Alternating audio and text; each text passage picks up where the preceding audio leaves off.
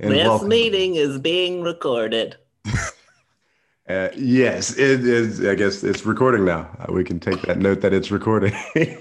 And this is another episode of No More Conversations, and I'm joined by my old buddy Dan Aho. Hey Dan, Hello, how are you, everyone. sir? I'm good. How are you? Good, man. It's been some years since we got to catch up. We had some good times during the David Barton days. Yeah, I perfected your jump shot, told you to get that elbow in, schooled you a few times, but eventually you got to be pretty decent. I learned a lot from you, and it takes a lot to uh, beat the teacher. And Yes. I want to be kind because it's your podcast.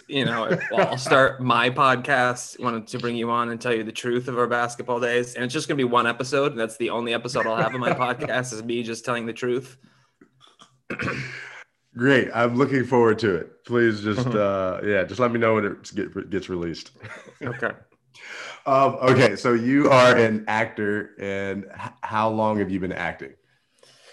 I mean, haven't we all been acting since the day we were born to a certain Oh, degree? Right? oh, Right? Yeah, we're going touche. way back. We're But going. no, I really started acting when I was in college. That's when I started studying acting.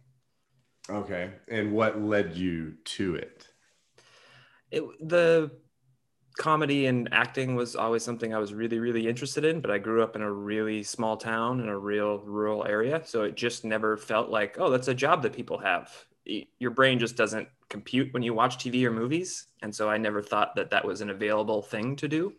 And then once I got older and the world got a little bit smaller with technology and everything, I was like, oh, wait, people can study this and do this. And so I quietly went off and started to study it, much to the minor chagrin of my family. But here I am, 20 some years later. Okay, so a vet in the game, and it's safe to say that it is one of, if not the passions of your life.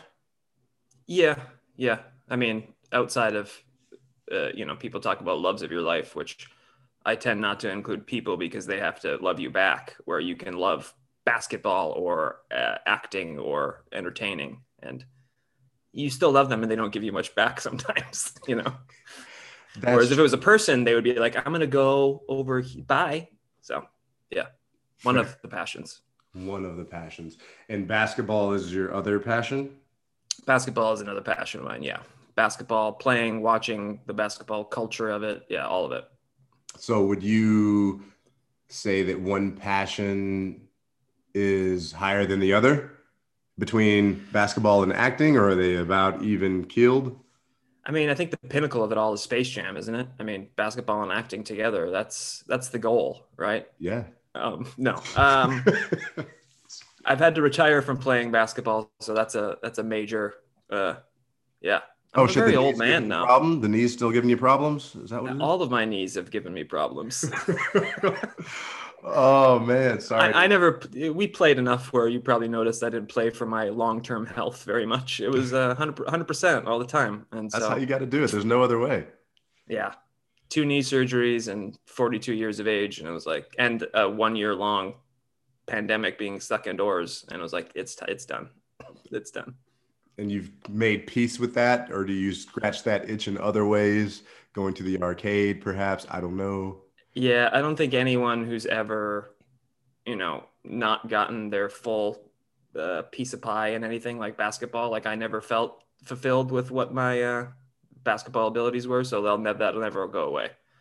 Okay. But you hear like NBA players who played for obviously 15 years and every single day, and it became an actual job. And they're like, I'm never going to touch a basketball again. And like, I kind of get that, but also it's like, man, I don't get that at all. I Right. play a lot of 2K. I played too much 2K, which is a basketball video game. NBA 2K. Yeah, I don't think I've ever played it. I've heard of it. I've seen advertisements for it. Never actually played it. I wasn't really too good at it.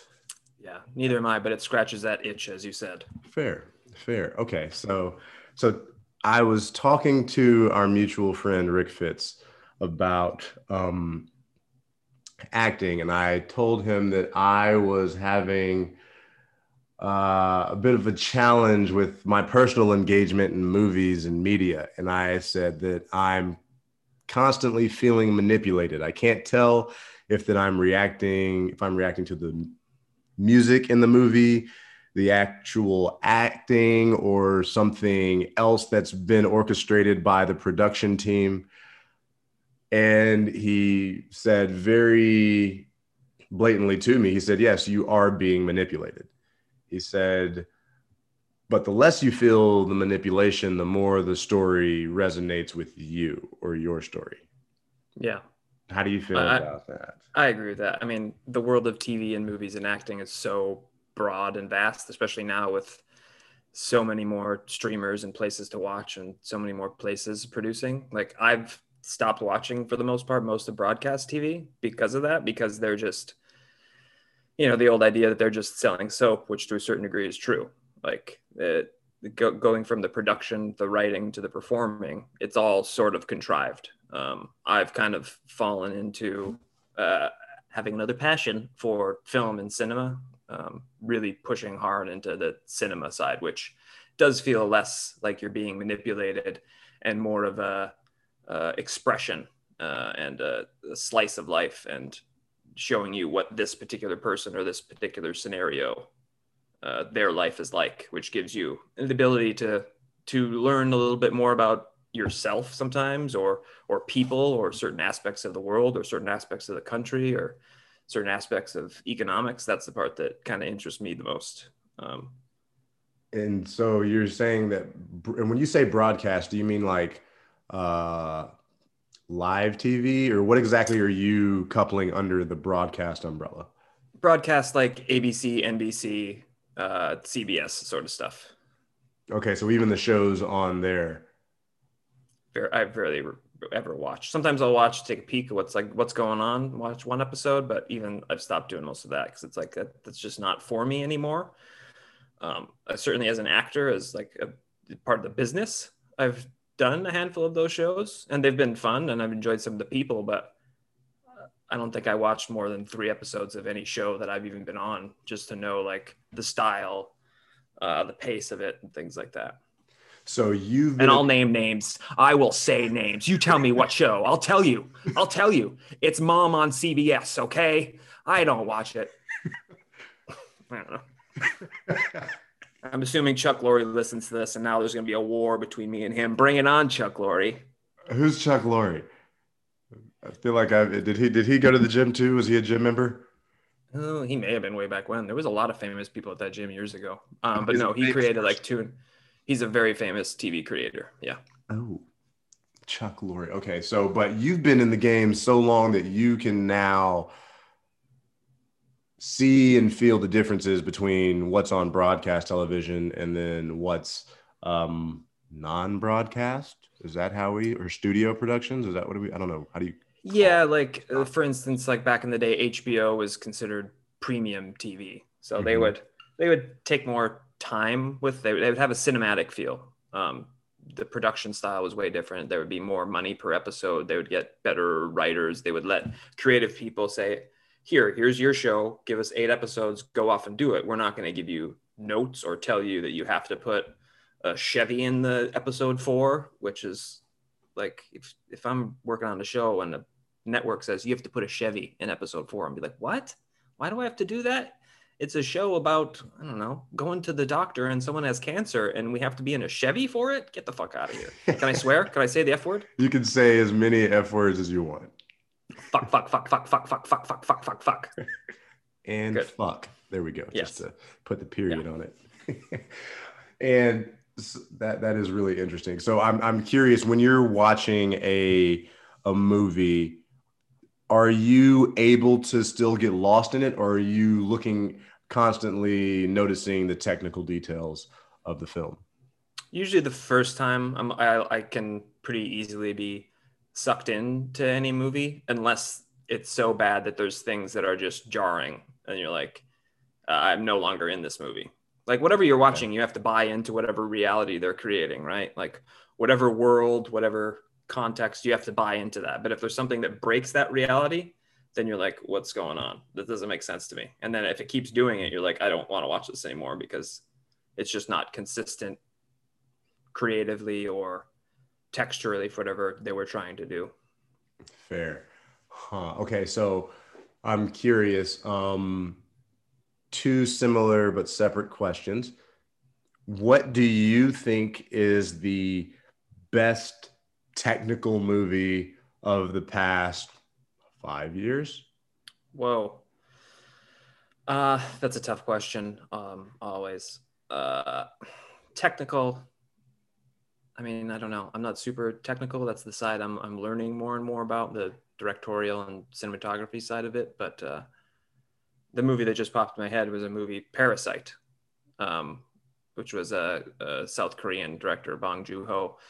And it's kind of his first breakout movie here, even though a lot of people knew him, but it won the Oscar, and it was a foreign language movie, which a lot of people just don't like reading while they watch movies, which doesn't make sense for a visual medium, but I get it.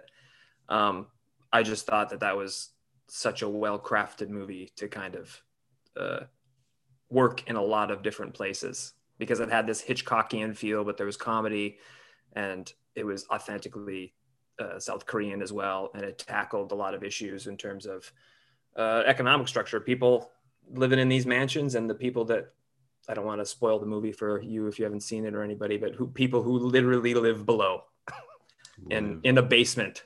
Okay. I Okay. think that's a very good movie. But I don't know why that popped in my head. If I sat around and thought about it for 20 minutes, I'd probably come up with a bunch of other movies as well. And that movie was done well just because of the amount of scrutiny he put on, I guess, maybe researching those problems in that society, or the cinematography. Yeah, I All mean, of I it. think the best movies, I think all of us living life realize how complex life can be in any given afternoon, in any given hour, in any given year, in any given lifetime. And oftentimes movies or something will only do comedy or only do drama. And I just don't think that's how life is. And I think Parasite was a movie that did a lot of things seamlessly. Like, you don't see the seams. You don't have those moments where you're like, what's going on? You're not jarred out of it.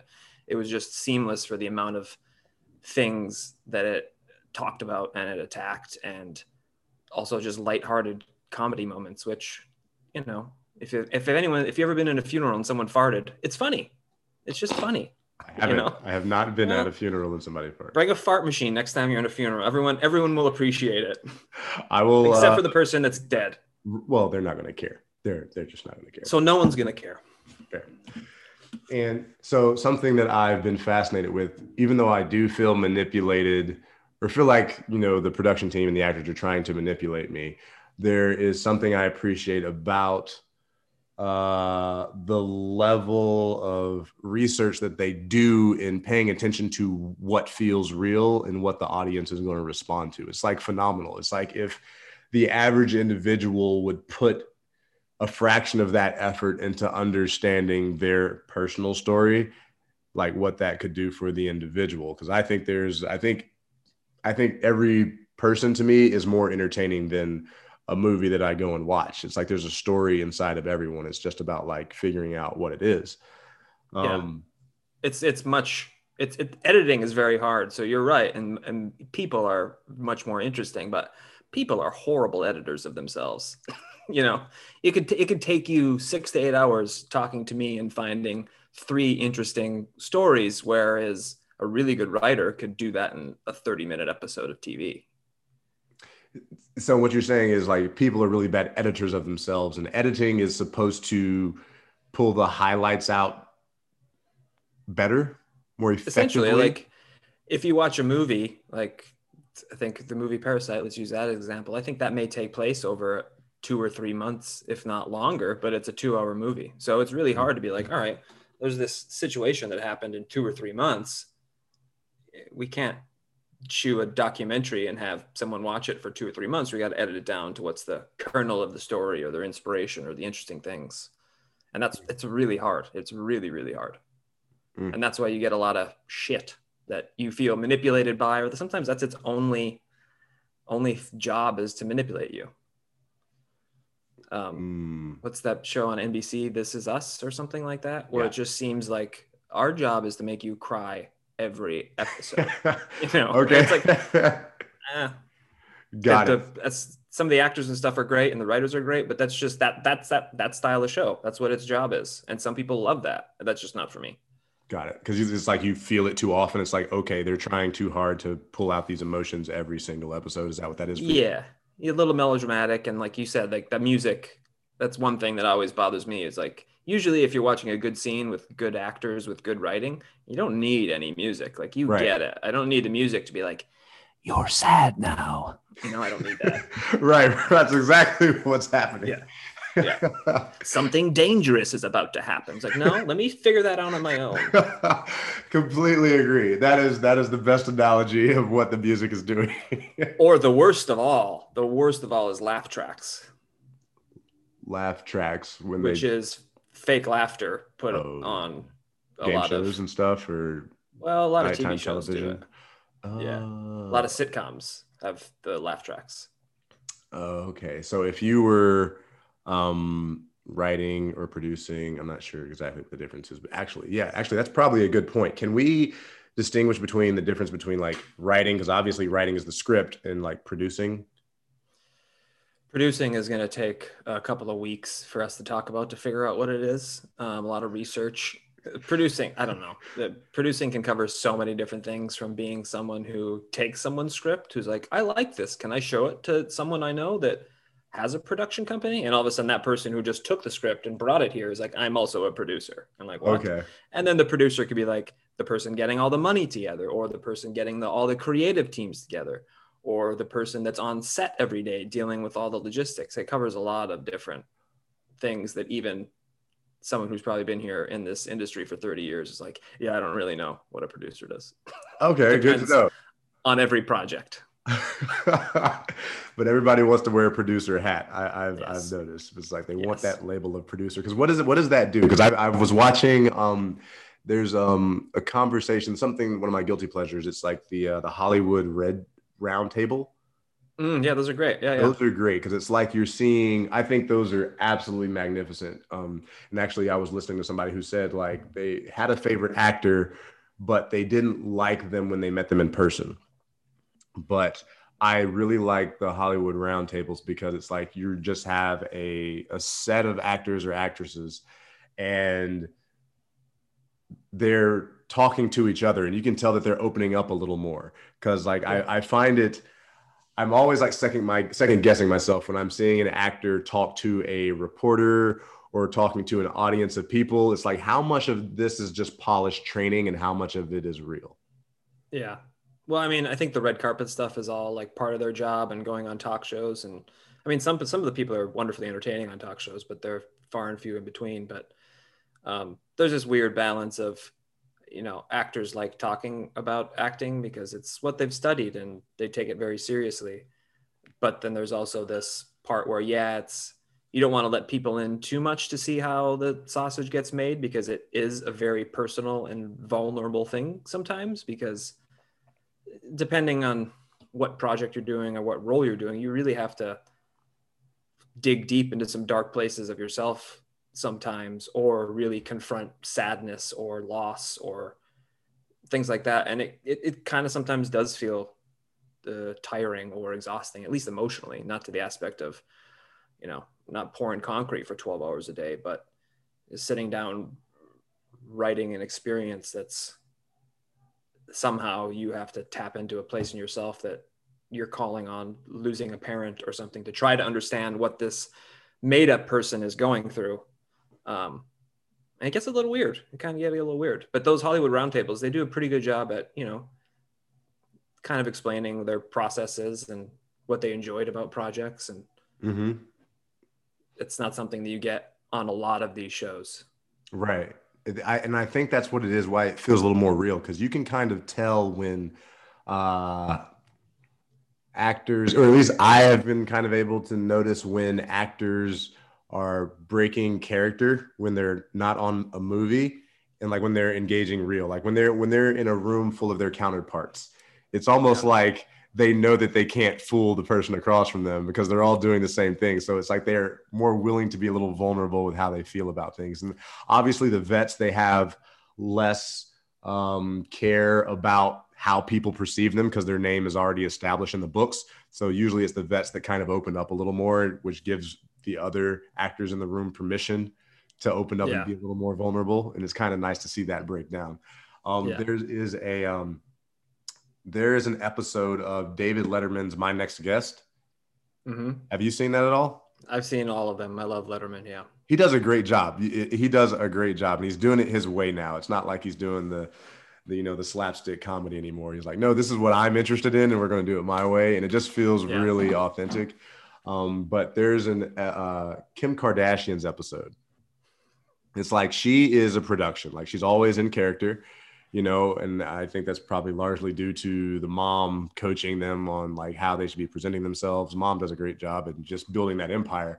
But there's a moment in that episode where Kim breaks character. You can tell like she's doesn't care about the cameras, she doesn't care about the image, and she is just being herself. Do you know what it is or that I'm thinking about? I don't remember that. It probably seemed so brief to me that I saw a real human there that I might have forgotten it, but refresh my memory. David Letterman goes with her into like a CVS. I don't know why they're there, but they go into CVS and they get to the pin aisle. And as soon as they get to the pins, Kim's character just falls away and she is just obsessed with like pins and choosing the right pin. And she's in this probably like $10,000, $20,000 skirt, and she just drops to the floor, gets the pins, and just starts writing. And I was like, oh wow, there's Kim. Yeah. That's what gets her excited. That's fascinating. So along that same train of thought, who do you think is the best actor that's still working right now? Actor or actress? Uh, Again, that's tough to do off the top of my head. I mean, the go-to, and I think kind of everyone's sort of maybe not personal pinnacle, but like everyone's like, yeah, that person there. I think there's two. Um, Meryl Streep is one, and I think Daniel Day-Lewis is another. Those are just the top of my head. I could come up with a bunch more as well, but just the work that Daniel Day-Lewis does, it's very old school, and it's no longer, to a certain degree, everyone's pressured now to be on Instagram and have a following. And I've heard people not get auditions because they didn't have enough followers, which is bananas to me. But Oh wow. yeah, which also in the same time where we all know that followers can be faked and bought. So it never Yeah. makes any sense to me. And also, who's gonna, if someone's just scrolling past your feed, who's gonna sit down and be like, oh, I'm gonna watch a 30-minute TV episode of that person in? Because they don't really watch. You're not really invested in anybody. But anyway, yeah, Daniel Day-Lewis for what he does. Like he most of the time he's in character the whole time. He spends a lot of time creating these characters and working with the director, and he's a fascinating creature. Daniel Day-Lewis, because he was Lincoln, right? He was Lincoln. There Will Be Blood, The Master, My Left Foot, a movie back from the 90s about an Irish writer. In the Name of the Father, another one. He plays a Northern Irish gentleman.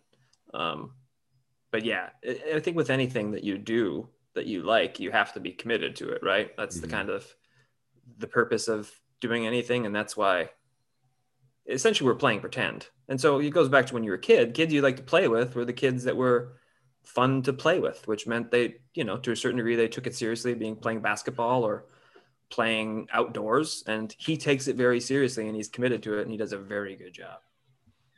Okay. I'm going to be paying attention to Daniel Day-Lewis next time I get the opportunity to come across one of his movies. Yeah. Do you have a particular style of acting that you enjoy most? I would assume comedy, but I don't know. Yeah, I think no matter what I do, I try to, if I'm able to choose, I put a little bit of comedy in it. I love comedy the most, but like I said, I think uh, life has so many different shades, and so I think creatively having a comedy and drama in the same thing, I think is interesting, because I think that's how most of my day is internal, and maybe more comedy and the drama's happening outside, or I'm saying things in my head that I can't say outside. But as I grow older, I think that's becoming less and less because I just don't give a shit. Um, but yeah, comedy with a little bit of drama in it is kind of my go-to. I spent a lot of the time of the last year being stuck indoors writing stuff, and that's kind of that mix of those two is what I really enjoy.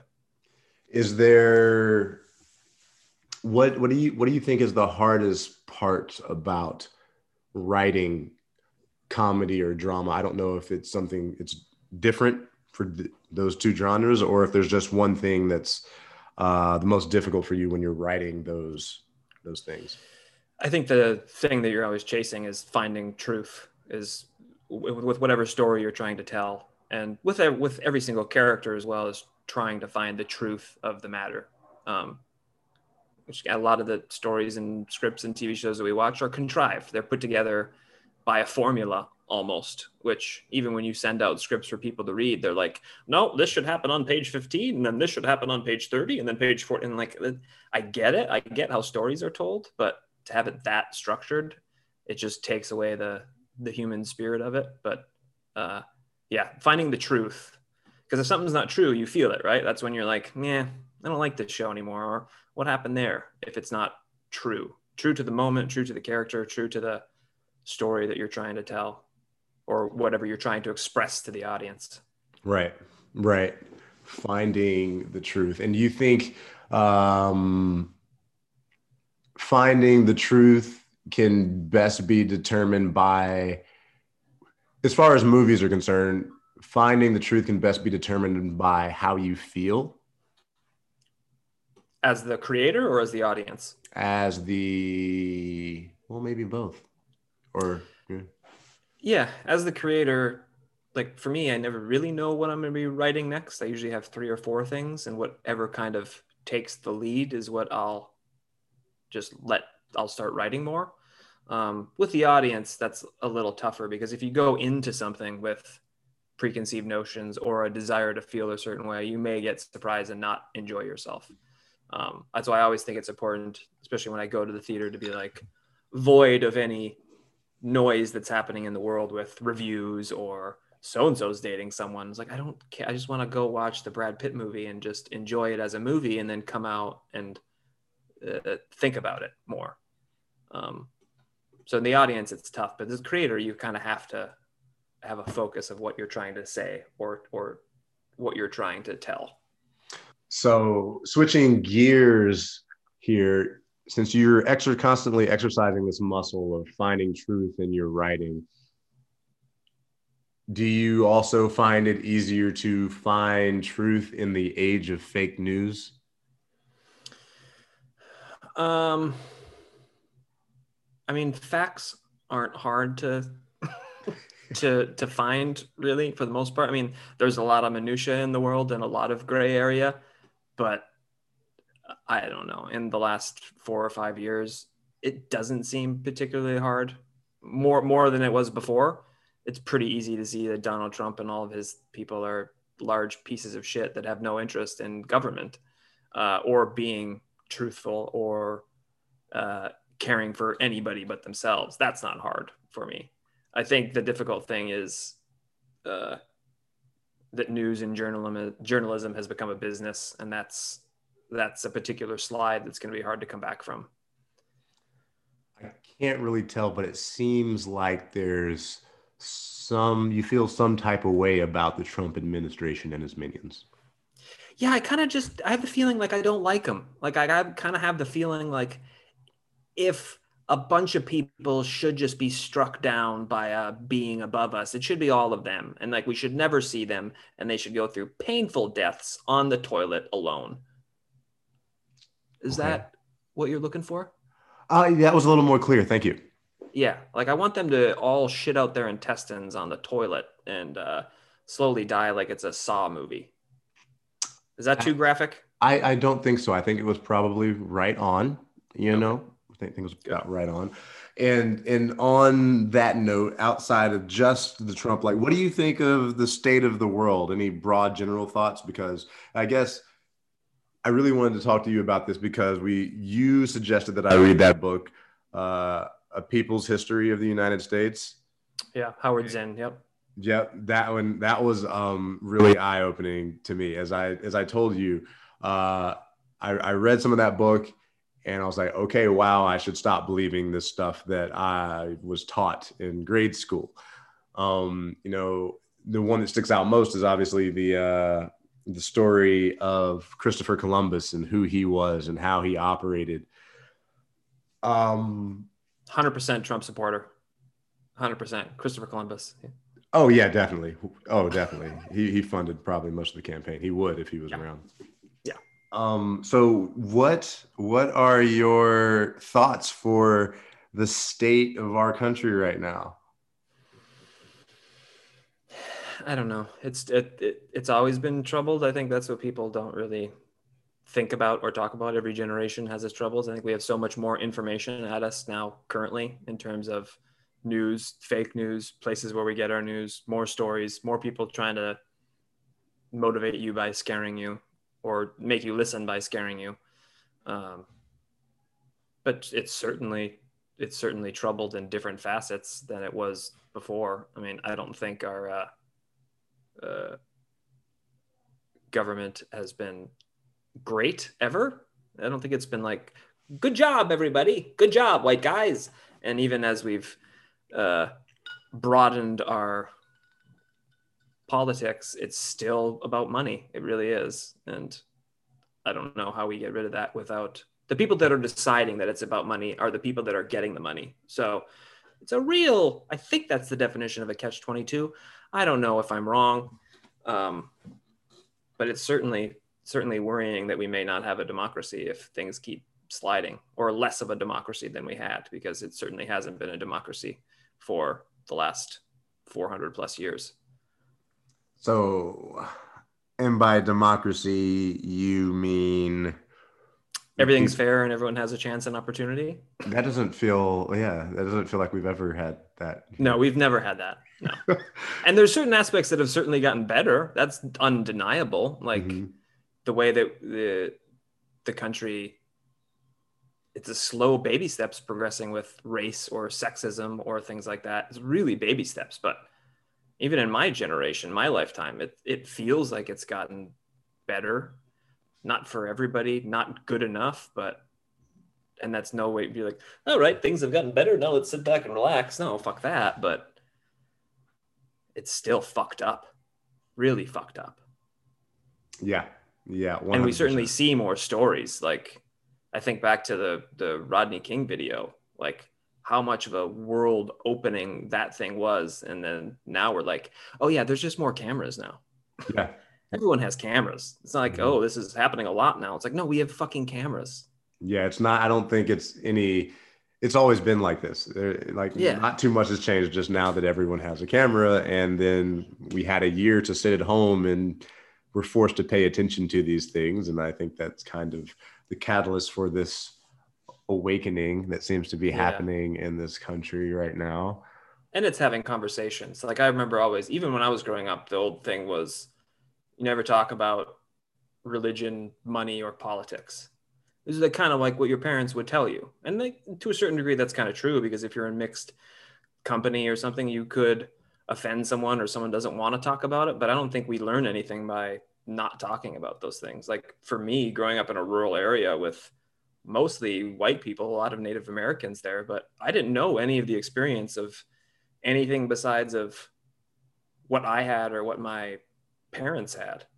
And I remember that one conversation I had with our old mutual friend, John Webb, at the gym was his experience when he would get pulled over. He said, I would take out my wallet, I would take out my keys, I would put them both on the dash and put my hands on the dash. And I was like, what? And that never crossed my mind. And like, as much as white people are scared to talk about like their privilege, even if they know it happens or not, that's a privilege that if I get pulled over for if I was 26, 27 at that time, never crossed my mind.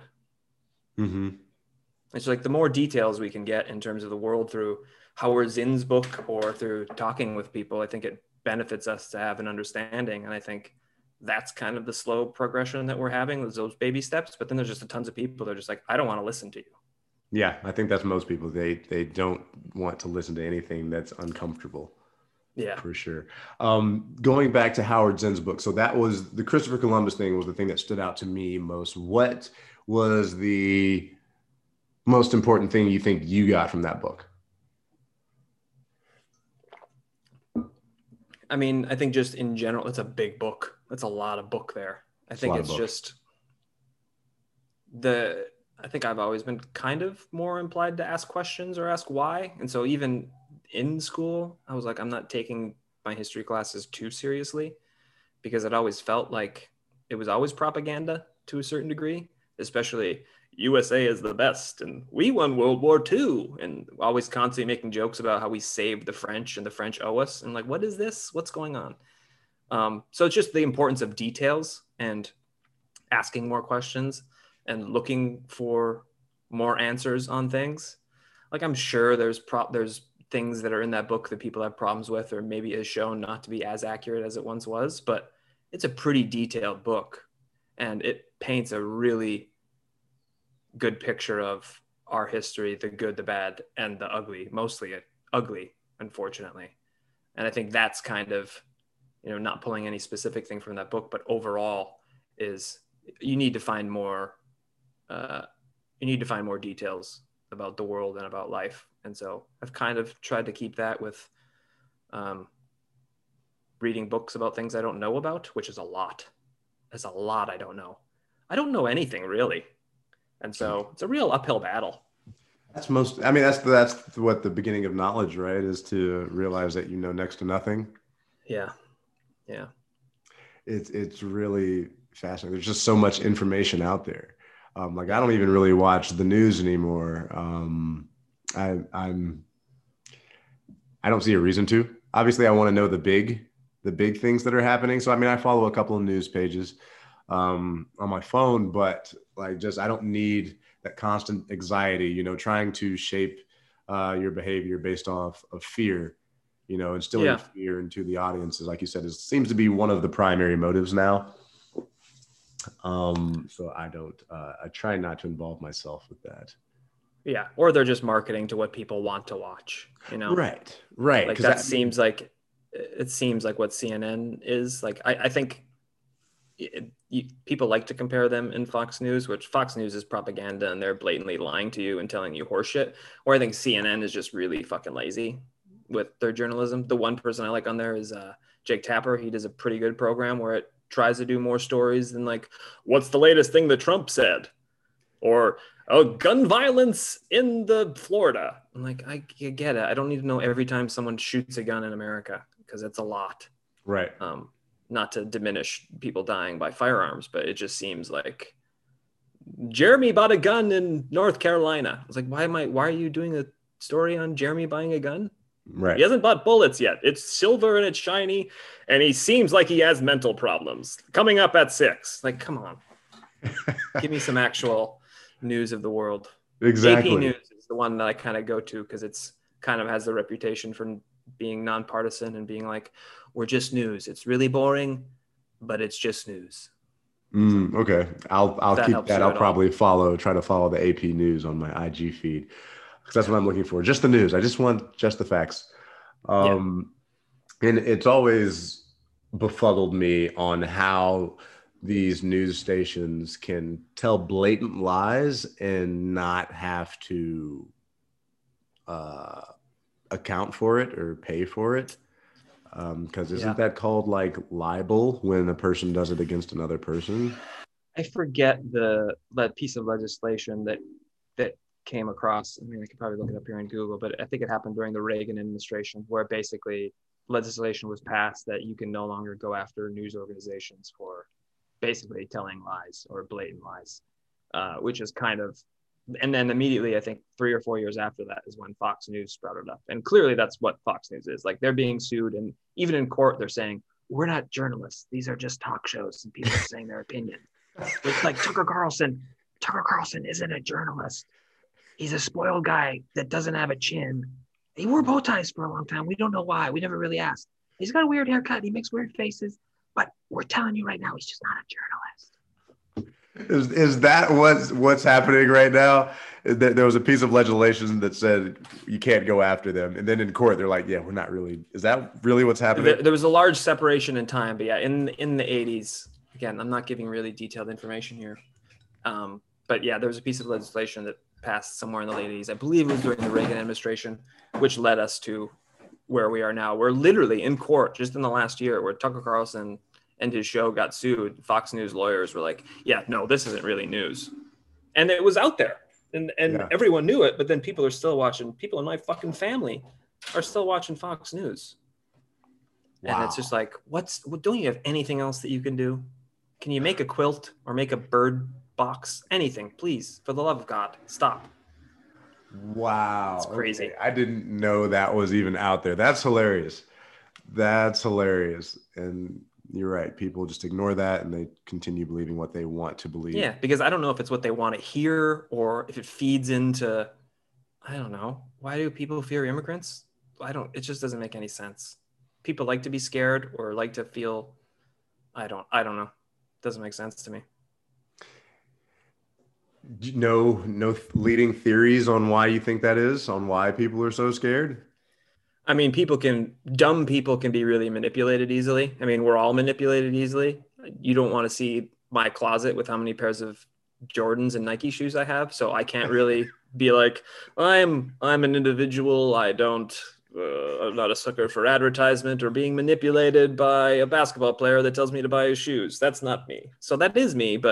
And I have to quarrel with the fact that these shoes are made in China. And like, you're making a decision all the time, but it's another thing to be so empty-headed, to have your brain filled with whatever voice is telling you these things. And if you only listen to one voice, well, you're going to end up believing a lot of things that one voice says. Right. Very true. I think that's what's happening with a lot of people. And they're just like, make sure you watch at 5, at 6, and 7, and you wake up in the morning and watch us in the morning, because we have all the news that you need. And you need to know it now because they're coming for your guns. It's like, all right. I grew up with guns. We had guns. No one ever came with them. We should have probably had them locked up better, but come on, no one's coming for your guns except those stupid ones that you don't need. Right. So you're basically saying nobody needs an assault rifle. No one needs an assault rifle. I grew up around bears, bobcats. What are you going to do with an assault rifle? There's not a gang of bobcats. They're going to come in your backyard. You're not going to all of a sudden wake up in the morning and there's 50 bobcats and they're like, give us your chicken. And we're like, well, I have an AR-15, so let's do this. Like, that's just not happening. Right. It's just completely unnecessary in my opinion as well. And just so I'm clear, how many pairs of Jordans do you have? Well, I've sold some. Like, I think that was, if I had to identify my midlife crisis, that was part of it. Which isn't bad, right? It's not bad. Absolutely not. No. I think shoes total, I probably have 30-ish, 40 or so, maybe. It's a lot. It's a lot. It's more feet than I have, but people have way more. They do. So a lot that's of my justification. Women have. Most of my female friends, they will say they have at least 100. Yeah. And the sneaker culture is kind of blown up in the last handful of years. And like, I think we're pretty close in age, right? 5, 6-ish, 7-ish years. Yep. So we kind of came up when sneaker culture like became a thing, like Jordan in the 90s. We did, but I never really understood it. I've had one pair of Jordans that was given to me. So it was never like, I never really understood it, but I was never one to like really be a watcher of sports. I was always the one wanting to kind of participate and play them. Right. So yeah, I still don't really understand the craze behind shoes. It's definitely a nostalgia trap, which is also a lot of the world. Getting things that you couldn't have before, which certainly is part of mine. Like I think growing up, I only had one pair of Air Jordans just because my dad was like, I'm not paying $100 for a pair of sneakers. Mm-hmm. I was like, right. I get it. And so a lot of that is like, I'm making up for lost time. Mm-hmm. Fair.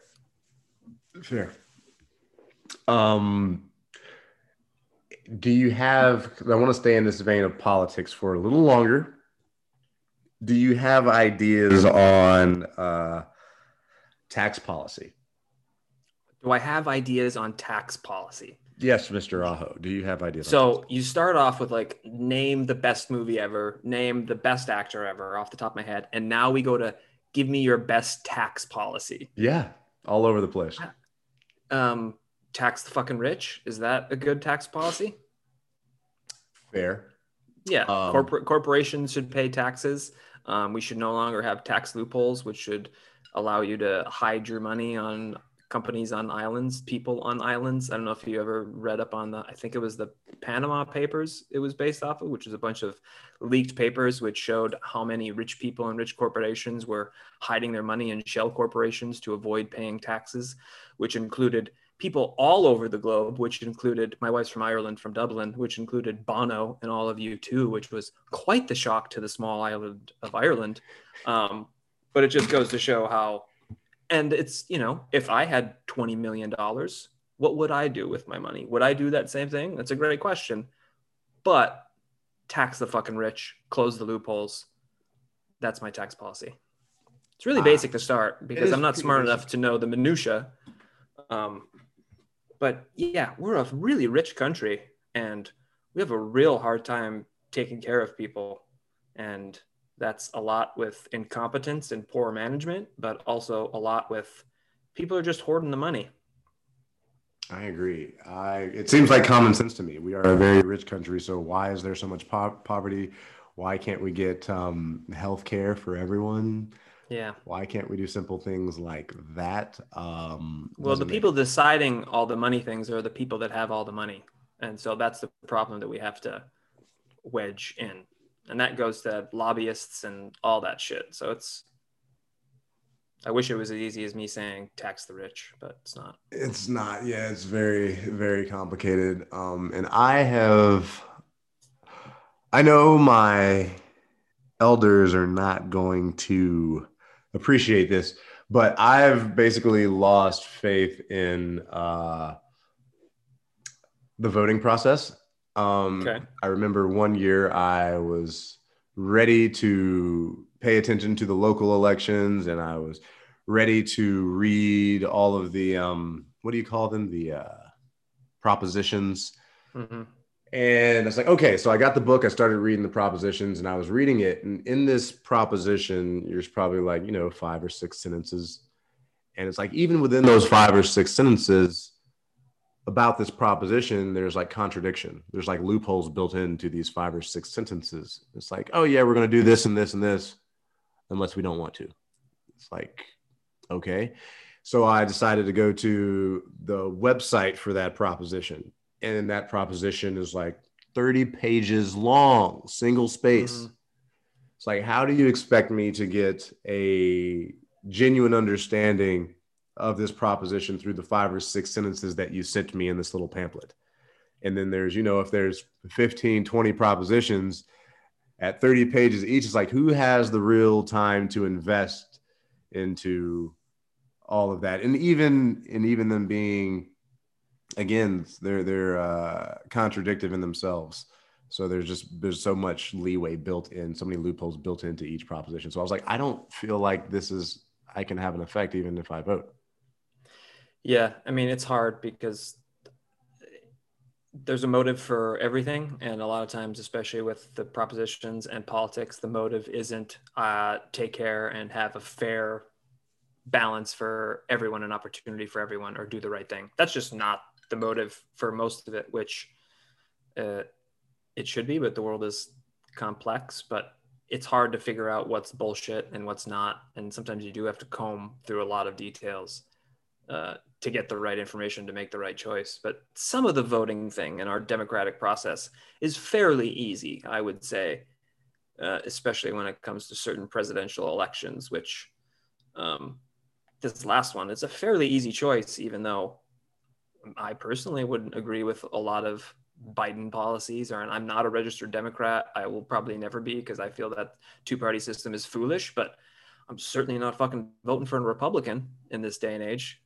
And I don't see that changing unless I have a major head injury or they wake up and have some sort of come to Jesus moment because they apparently really believe in the guy, but they don't bother listening to anything that he reportedly said. Mm-hmm. But I think it all kinds of, if you vote locally is important, but I think in your everyday life, it's every decision that you make comes down to, is this right or wrong to a certain degree? And it's, do the right thing. And there's gray area in that. And that comes to like, I've had to have difficult conversations with my family in terms of what their politics, if you want to even call it politics, are in terms of who they're voting for. And I've discovered QAnon supporters in my family. And so that became a thing of like, what's my responsibility in this? And I think my responsibility is, to a certain degree, I can't affect what's happening in Washington, D.C. too much, right? I can't affect what's happening in the UN, but what I can take care of is my fucking backyard, which is your responsibility, right? The city will come by, and if your lawn looks like shit, they'll be like, you got garbage all over in your lawn, you need to take care of your lawn. So in a certain degree, my responsibility is to take care of my backyard. And that means taking care of all my personal decisions,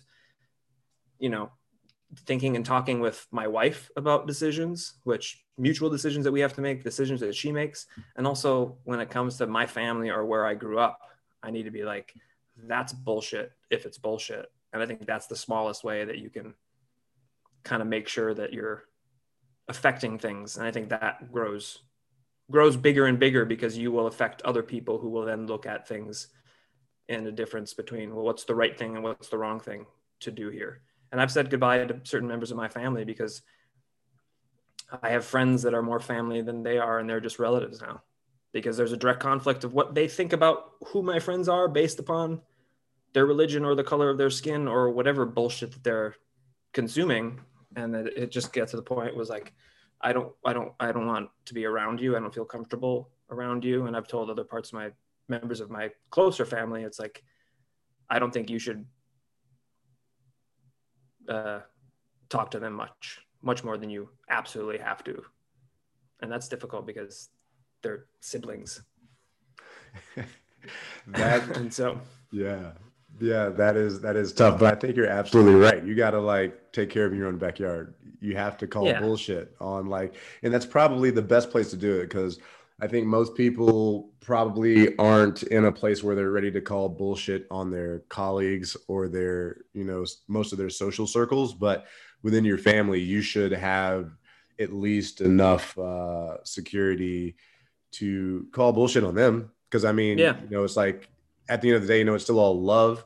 And even if it does mean that you need to separate for a while, it's like, well, no, this is how I feel. And you have to be able to call bullshit on people that are in your close circle at least. Otherwise, like, what type of circle is it if you can't have those open and honest conversations? But that's even a thing that you have to deal with the people that you work with to a certain degree, right? Because you don't have a choice of that. If you're not the boss, you don't have a choice of who you work with. And we worked together for a long time, and I'm sure we both can identify people that we didn't like or enjoy or respect, but we still had to have a relationship with them. And so like for me personally, and maybe to the detriment of my career, that I have made choices of like, my relationship with you, person that I just work with, is going to be purely business. I'm not going to pretend to be friends, pretend to be friendly, or pretend that I want to go out with you after work. And that's my signaling to you. Like this is comparting, putting our relationship in this small box, and it's not outside of that already. And I think a lot of people, because they want to be liked or because they want friends, send mixed messages, which doesn't allow the people who are, let's say, making mistakes morally or whatever to not question what they're doing. And it just goes off on a bad road until you get to the point of like, oh, dude, you're really messed up right now. Are you okay? Right. So that brings me back to two questions. I mean, number one, about like how much we're acting in life, just trying to make everyone feel comfortable or whatever. Like, do you have like a spidey sense that you can see when somebody's like being genuine with you or not? Is that something that you can kind of tell pretty easily? Yeah, not to say that that's not wrong sometimes, but yeah, I mean, gone are the days that you trust doctors, lawyers, or policemen because just the job that they had, which was another thing growing up, is like, respect the police, respect lawyers. Like why the doctor could be a maniac. He could have brains that he's cut out of people in his basement. I don't know why you would do that, but he could. He could. Yeah. So yeah, you really have to not be rude to somebody, obviously, but yeah, you see a lot of people and you're like, okay, I think you're full of shit. All right. We'll continue this later. Maybe. I don't know. I don't want to be around you. But right now I have to be. So have a good day, because honestly, even though you're a shit person, I want you to have a good day, and hopefully you wake up and stop being a shit person. Right. Exactly. Good vibes. Got to send them good vibes Yeah. anyways. But if I see somebody like that, I'm like, nope, next, see you later. Because it's really hard to form a connection with another human being. It really, really is. And I think when you find that, it's a little bit of magic, and you need to keep that around in terms of, friends, creatively, anything. Like I've had a lot of friends, especially in the creative side, where I knew next to little about the actual data of their lives, like where they grew up, all their siblings. But we would get together and there would just be some connection, and we would just constantly do bits and never stop talking, and it just seemed like there's some sort of mind meld. And I think that's just absolutely magic. So why would I waste my time on someone who's a chauvinist dick or something like that, which is really common? Right. It's like, why would I waste my time hanging around with someone like that? Eventually that person hopefully will be left isolated and be like, why am I alone? Why does no one like me? I hate women. Why does no one like me? God, women are the worst. I just don't get why people don't want to hang around with me. Like, that's the goal, is to get those person isolated in a corner with a bottle of empty alcohol, questioning their lives and their decisions. Fair. Yes, I definitely, a couple people come to mind when you did that. So because you grew up in Michigan, right? I grew up in Michigan. Okay. Yep. Northern Michigan, very, very rural. Northern Michigan. So and how many years have you been in LA? I've been in LA for 9 years now. Okay. I was in Chicago in the middle bit. Oh, that's right. That's right. Okay. So Michigan, Chicago, LA. Have you noticed a difference in like how people interact between all of those places? Yeah. I mean, there's the stereotypical ones, and I think certain stereotypes exist because at least they're partially true. I mean, and most of those don't have to be hurtful, but that's what stereotypes are. Like, I'm a white guy. I'm not a particularly good dancer. That's a stereotype that does exist. There's a lot of white Dan, people. I've seen you move. You've got some moves. I mean, I've got some rhythm, but I'm not a good dancer. Check with my choreographer on a chorus line when I was in college. Not a good dancer. I had to show up an hour and a half before rehearsal to look somewhat competent, and then I was put in the back corner anyway. I was so bad. It made me so angry. Like when you can't do something and you can't figure it out, and you get so upset, especially when you're in your early 20s. Yes. You just feel like you should be able to do everything. Anyway, what was the question? The question was, have you been able to notice the differences in how people interact between like Michigan, Chicago, LA? Oh, yeah.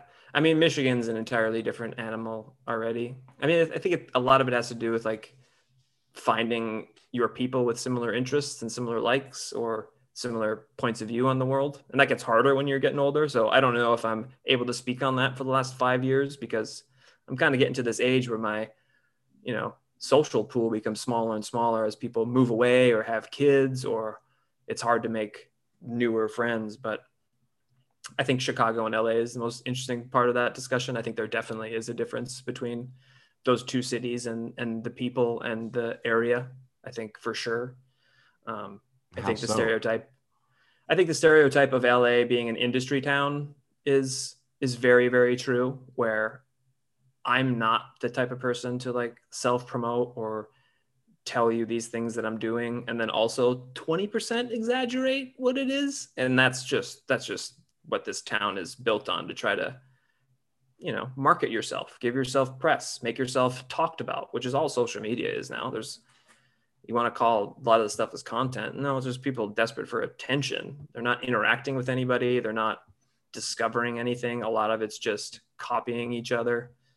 And I think even the creative side of those two towns, like I haven't obviously lived in Chicago for a long time, but it seemed like when I was there, a lot of people were just really interested in the work.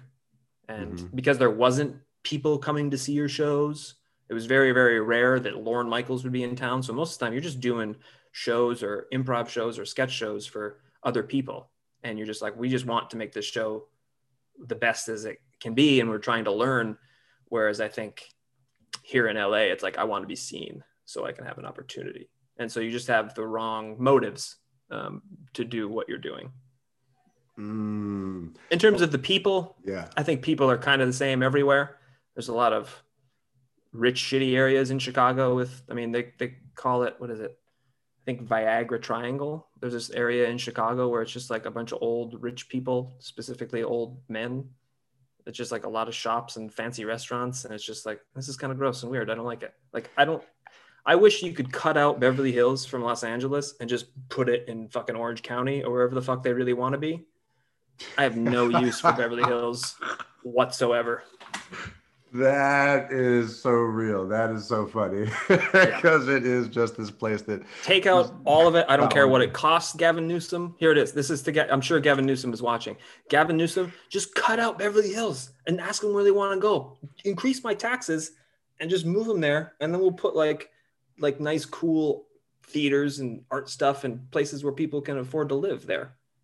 I've never even thought of it like that, but you're absolutely right. It's like Beverly Hills wants nothing to do with Los Angeles at all. And Los Angeles wants nothing to do with Beverly Hills. That is great.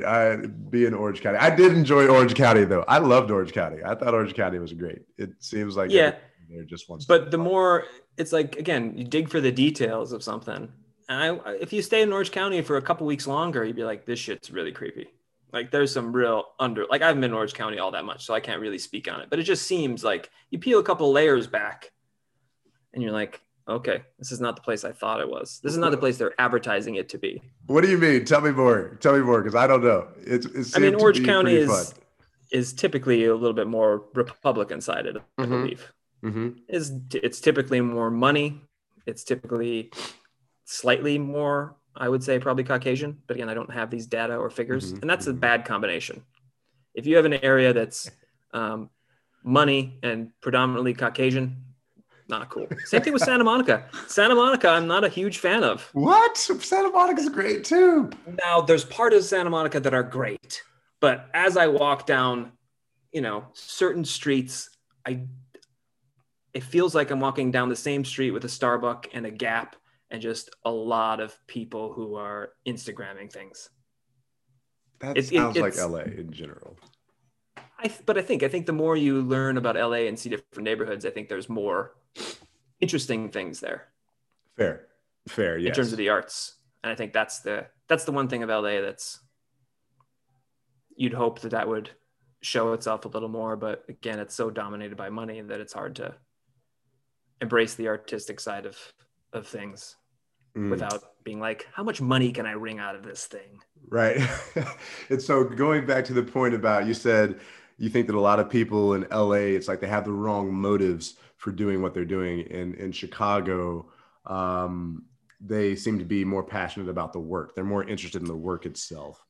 I think to a certain degree, but I think a lot of those Chicago people eventually are like, okay, now I need to make some money, and they move to New York or LA. And that's absolutely the truth. And that's the absolutely reason I'm in LA too. Like no matter what you choose to do, you need to hunker down and just be consumed by it, right? Like if you're following a craft or a career that you're like, I really, really love this, you need to be absolutely consumed by it for a certain period of years, which is kind of how the Malcolm Gladwell 10,000 hours kind of thing fits in. Like you need to do all your energy into this one thing to be good at it. And I think that's the one good thing that Chicago has. It's like, we're just all in our 20s and we want to learn how to be funny or learn how to be good actors in the theater. And then once you feel like you have that education, you're like, okay, now I need to kind of realize that this is also a bit of a business, or if this is what I want to do for a living, I need to go where there is the ability to make money. And it's not in Chicago, unfortunately, to do it full time. And so people end up moving to New York or LA. Interesting. And like, based off of your experience in the industry, how many, rough approximation, how many people do you think that are in LA and working in entertainment, how many of them do you think are actually from LA versus how many people do you think are implants to LA? I don't know. I mean, it seems like a lot of implants. Mm-hmm. I mean, I think the people that were born here and born in the industry have a huge leg up. That's the one thing that I've learned uh, and continue to learn, that, you know, if it's nepotism or if it's, somebody who works at this particular show that you can get brought in, that's honestly, it feels like 60%, 75% of the battle. Really? Because it's either who you know, and then also a lot of luck on that. And the talent is really the third portion, or it's the really, really talented people who spend all their time grinding and becoming the best that they can, that get that luck, that opportunity, and then that propels them. It's a combination of those three things. And I think a lot of the time it's really the biggest factor of those three is who you know. It really is. Really? That's so disappointing. I mean, we always hear that, it's all about who you know, it's all about who you know, but it's so disappointing that you can be the most talented person on the block and still not get a shot. Yeah. Because there's just everyone's so busy. Like if you look at casting offices, which is kind of like the first place that you can, if you get a good relationship with a casting office and they like you as an actor, they will keep bringing you back. And more likely than not, they will, if they feel confident in your talent and your professionalism, they will keep trying to put you in things. And so a lot of times you have to be brought into that casting office by somebody, or have an agent that has a good direct relationship. Where in LA, that's really tough because there's so many people and so many people are behind schedule. And so like, they don't have time to be like, today I want to look at 5 actors that I've never heard of or seen before. They don't have the time. They have to cast 20 people in this show that films next week. And so they're just like working really fast because it's a business, and that's okay. But it's finding the people that are like, I'm aware that it's a business, but I'm also aware that we're dealing with humans and people, and we're trying to create something that we're not trying to sell soap, but we definitely want people to watch it and pay for it. But we want, it to be good. So people talk about it because it has value and it has nutrients for your soul, or to give you a break from your day for 2 hours. Those are all valuable things.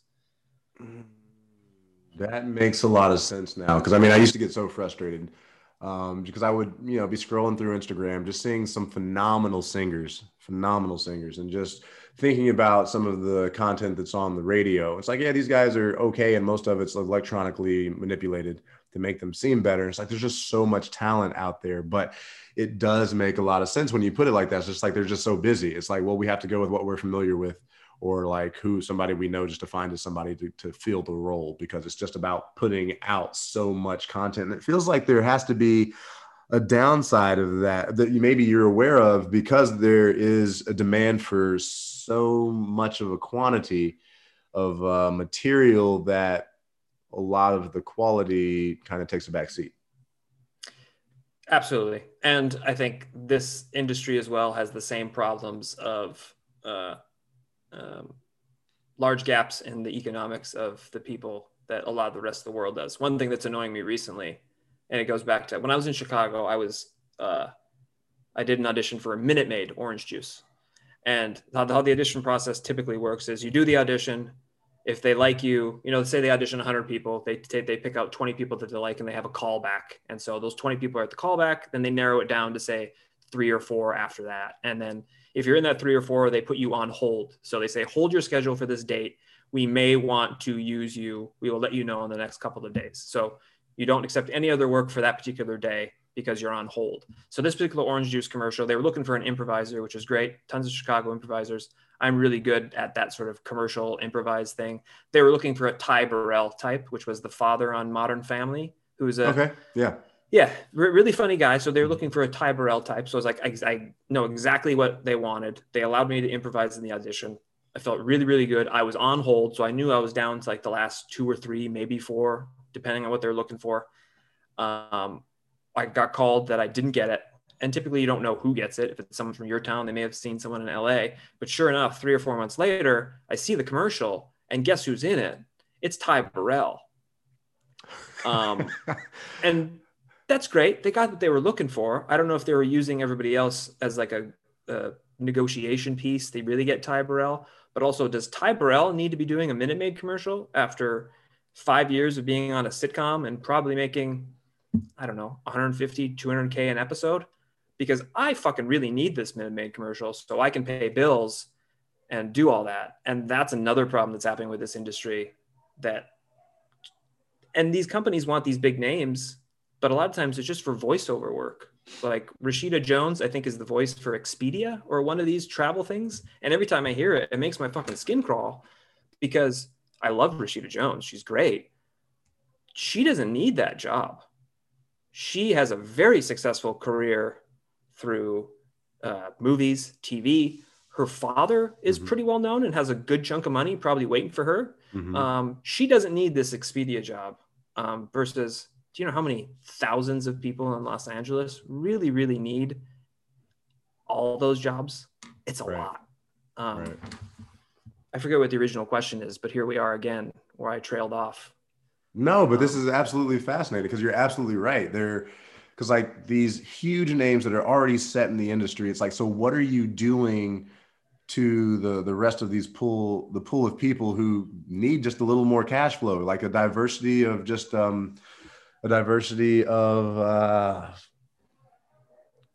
people, just like, and what is it? It's like, do we think that because Rashida Jones's voice is on Expedia that's going to sell more than Joe Blow? Like, is there that much data to support that? And how many people are really recognizing her name? Like she's fairly famous, but if I ask my mom, who lives in Michigan, who Rashida Jones is, she'd probably say, "Oh, she works at the post office, doesn't she?" I'm like, no.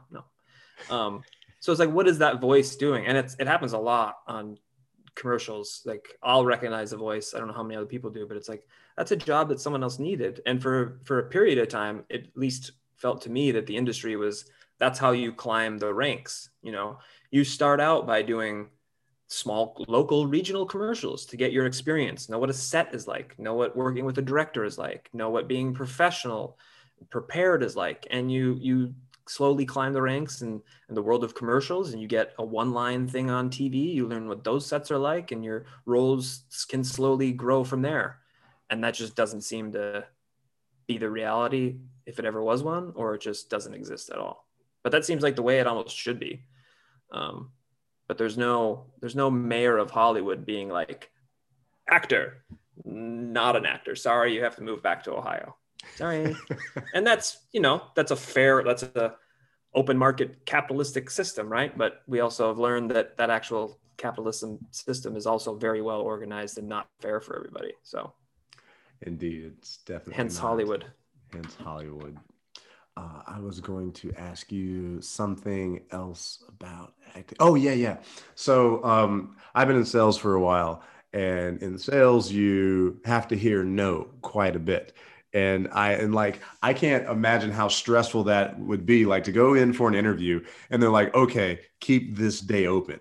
And so you can't fill it with anything, and you got to put your life on hold for that one space, and then you're still told no. So like in your industry, I feel like that's a part of the job, like thickening your skin, because you're told no pretty frequently. You're constantly going up and to subject yourself to this type of criticism in which somebody either accepts or rejects you. So like, how do you manage that?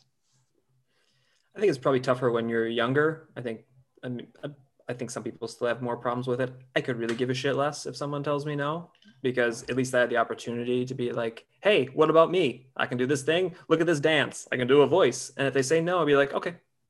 Hopefully I have 2 or 3 more of those. I will take a dozen no's a day. I don't care. I know, because either I'm not right for that role. Maybe they found someone else that they like more. Maybe they're right. Maybe they're wrong. Or maybe they had to cut that role, whatever it is. I know there's a lot of different circumstances. And maybe that's because I have a little bit more, anybody who has a little bit more experiences knows that there's a lot of different decisions purely like, oh, they don't like my face, which is kind of what it feels like for a number of years. Or like, I'm not good enough. I was like, I know that I'm good enough, but I also know there's a lot of different circumstances that are helping me or hurting me or not enabling me to get every single job that I want or that I go up for.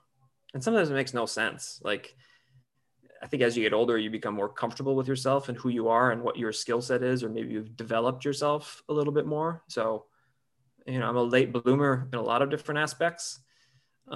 We don't need to go into the high school locker room stuff with my pubic hair, but if we want to, we can. No, that's okay. We can skip that. But even now, it's like it's taken me a long time to figure out what my corner of this sort of artistic and business world is and what I'm best suited for. So a lot of times when I get an audition, I almost want to say, it's like, I don't want to do this because it's not right, but you have to take every opportunity that you can, because you can't tell your agent, who may or may not have worked hard to get you that audition, be like, yeah, I don't want to do that. But sometimes it feels like there was one audition that I had in Chicago very, very early on. I was maybe 25, 26. It was for a video game. It was going to be a mocap video game where they put the little balls on you and you do the thing. Mm-hmm. And so they wanted improvisers to come in and play a bunch of different characters. And it was basically for like a DC video game, but they couldn't use the names. So you had to pretend to be the Joker or Superman and all. And so they made me do the stupidest shit I had ever have to do in an audition. And I just felt so dumb. And if I had the ability to get really embarrassed, I would have been really, really embarrassed. But after that, I was like, I never want to do that sort of thing again, where they don't know what they're looking for. They don't give you clear things to do. And you just feel stupid and like it's a waste of your time. And something like, I'm not the right person for this. You mocap me in whatever suit that you want. I'm not going to jump around and be able to do like ninja kicks and stuff. It's like, be better at your job so you don't have to waste your time by having me come in and do this. But doesn't that kind of go against the idea of take every opportunity that comes? Yeah. And that's what I did. But like looking back, it's like, you can see that they weren't prepared and they weren't knowing what they're looking for. And maybe even the casting office figured that out and be like, yeah, we might not work with them again. Right. Because sometimes you have to say no to money. I have turned down auditions and they've been for the military and for like Republican national conventions. Like you get a lot of those, especially the military, when you're at a certain age. And I was like, no, I'm not doing that. I'm not selling some kid, because I got those same phone calls in high school, the year that you graduate, from all the different branches. You're like, what are you doing for your future? Like, fuck off. I'm not fucking flying your plane or whatever you want me to do. Right. And so I'm not doing that to some kid who's, you see some of the commercials now, like there's one now where it tries to make it like a video game. Like, and at the end it's like Marines. I'm like, that's weird.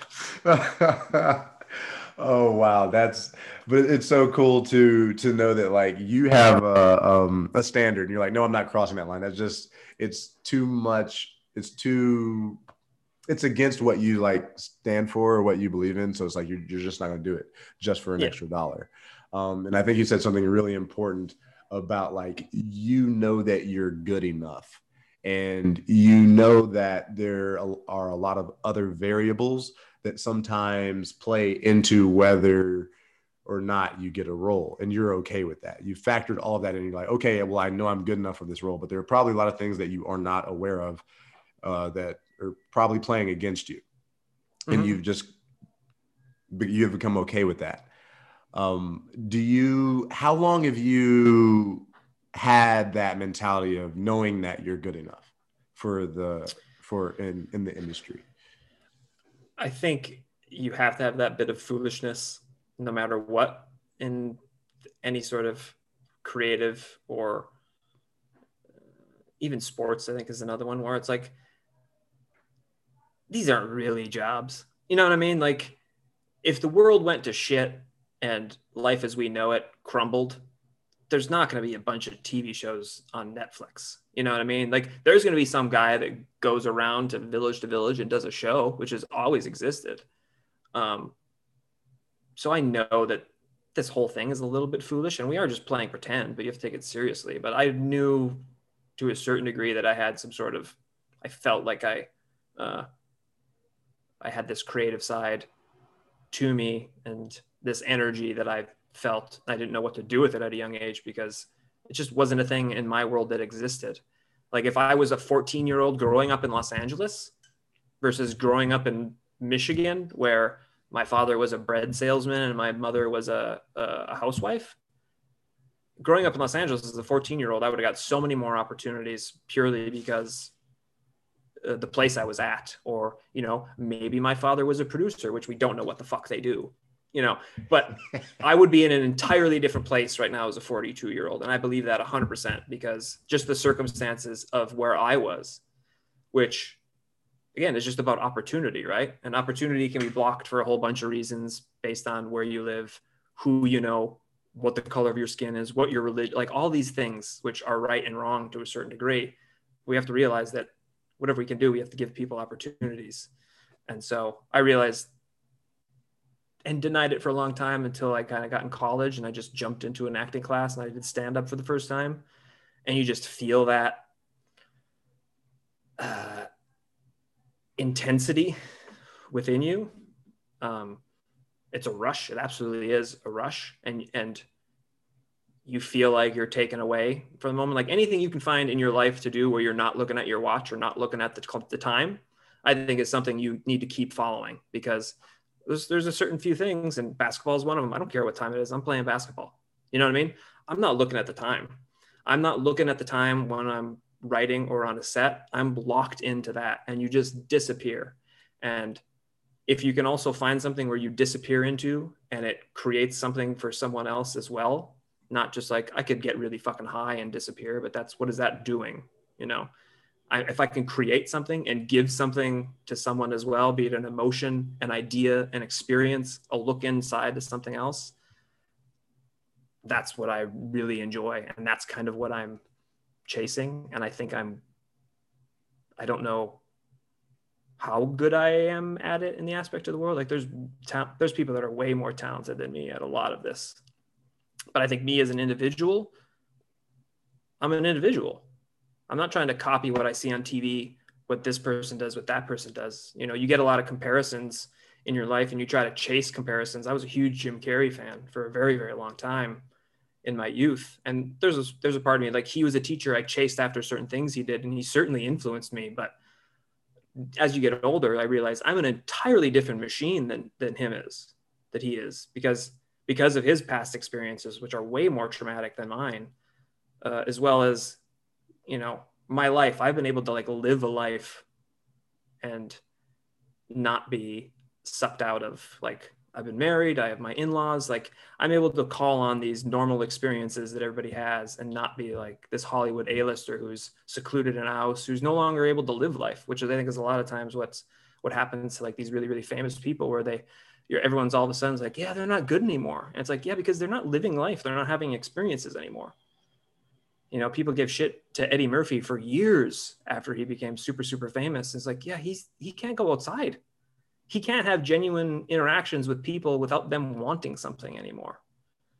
And that makes it really hard to express things, because then you're just expressing what your life is. And that's like, I don't know, should I get that pink giraffe or should I get the normal colored giraffe for the birthday party? Like, that's just not relatable. So yeah, that started as a question as when did I know when I was able to do this, or if I had talent? And it just spiraled again. I'm just a spiraling maniac. But I think I always had the idea, but you're always confronted of, and I think this last year with everybody being locked indoors, you're confronting a lot of your demons or what you want to do with your life. And there's certainly aspects, and constantly have been aspects of like, am I doing the right thing? You know, do I still want to do this? Is this the right thing for me and my wife and my future? Always.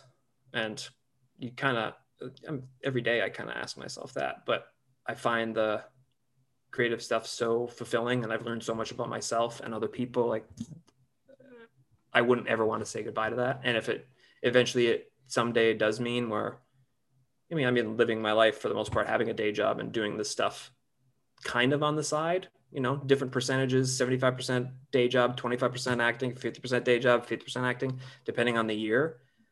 That might just be the rest of my life. And I think I'm okay with that, because I still get to do one of the things that fulfills me and that has taught me who I am, kind of. Yeah. That is so important. I think that's probably the best maybe indicator that people can use on if it's something they should pursue. And it's like, what is it that you're doing in which you forget to look at your clock?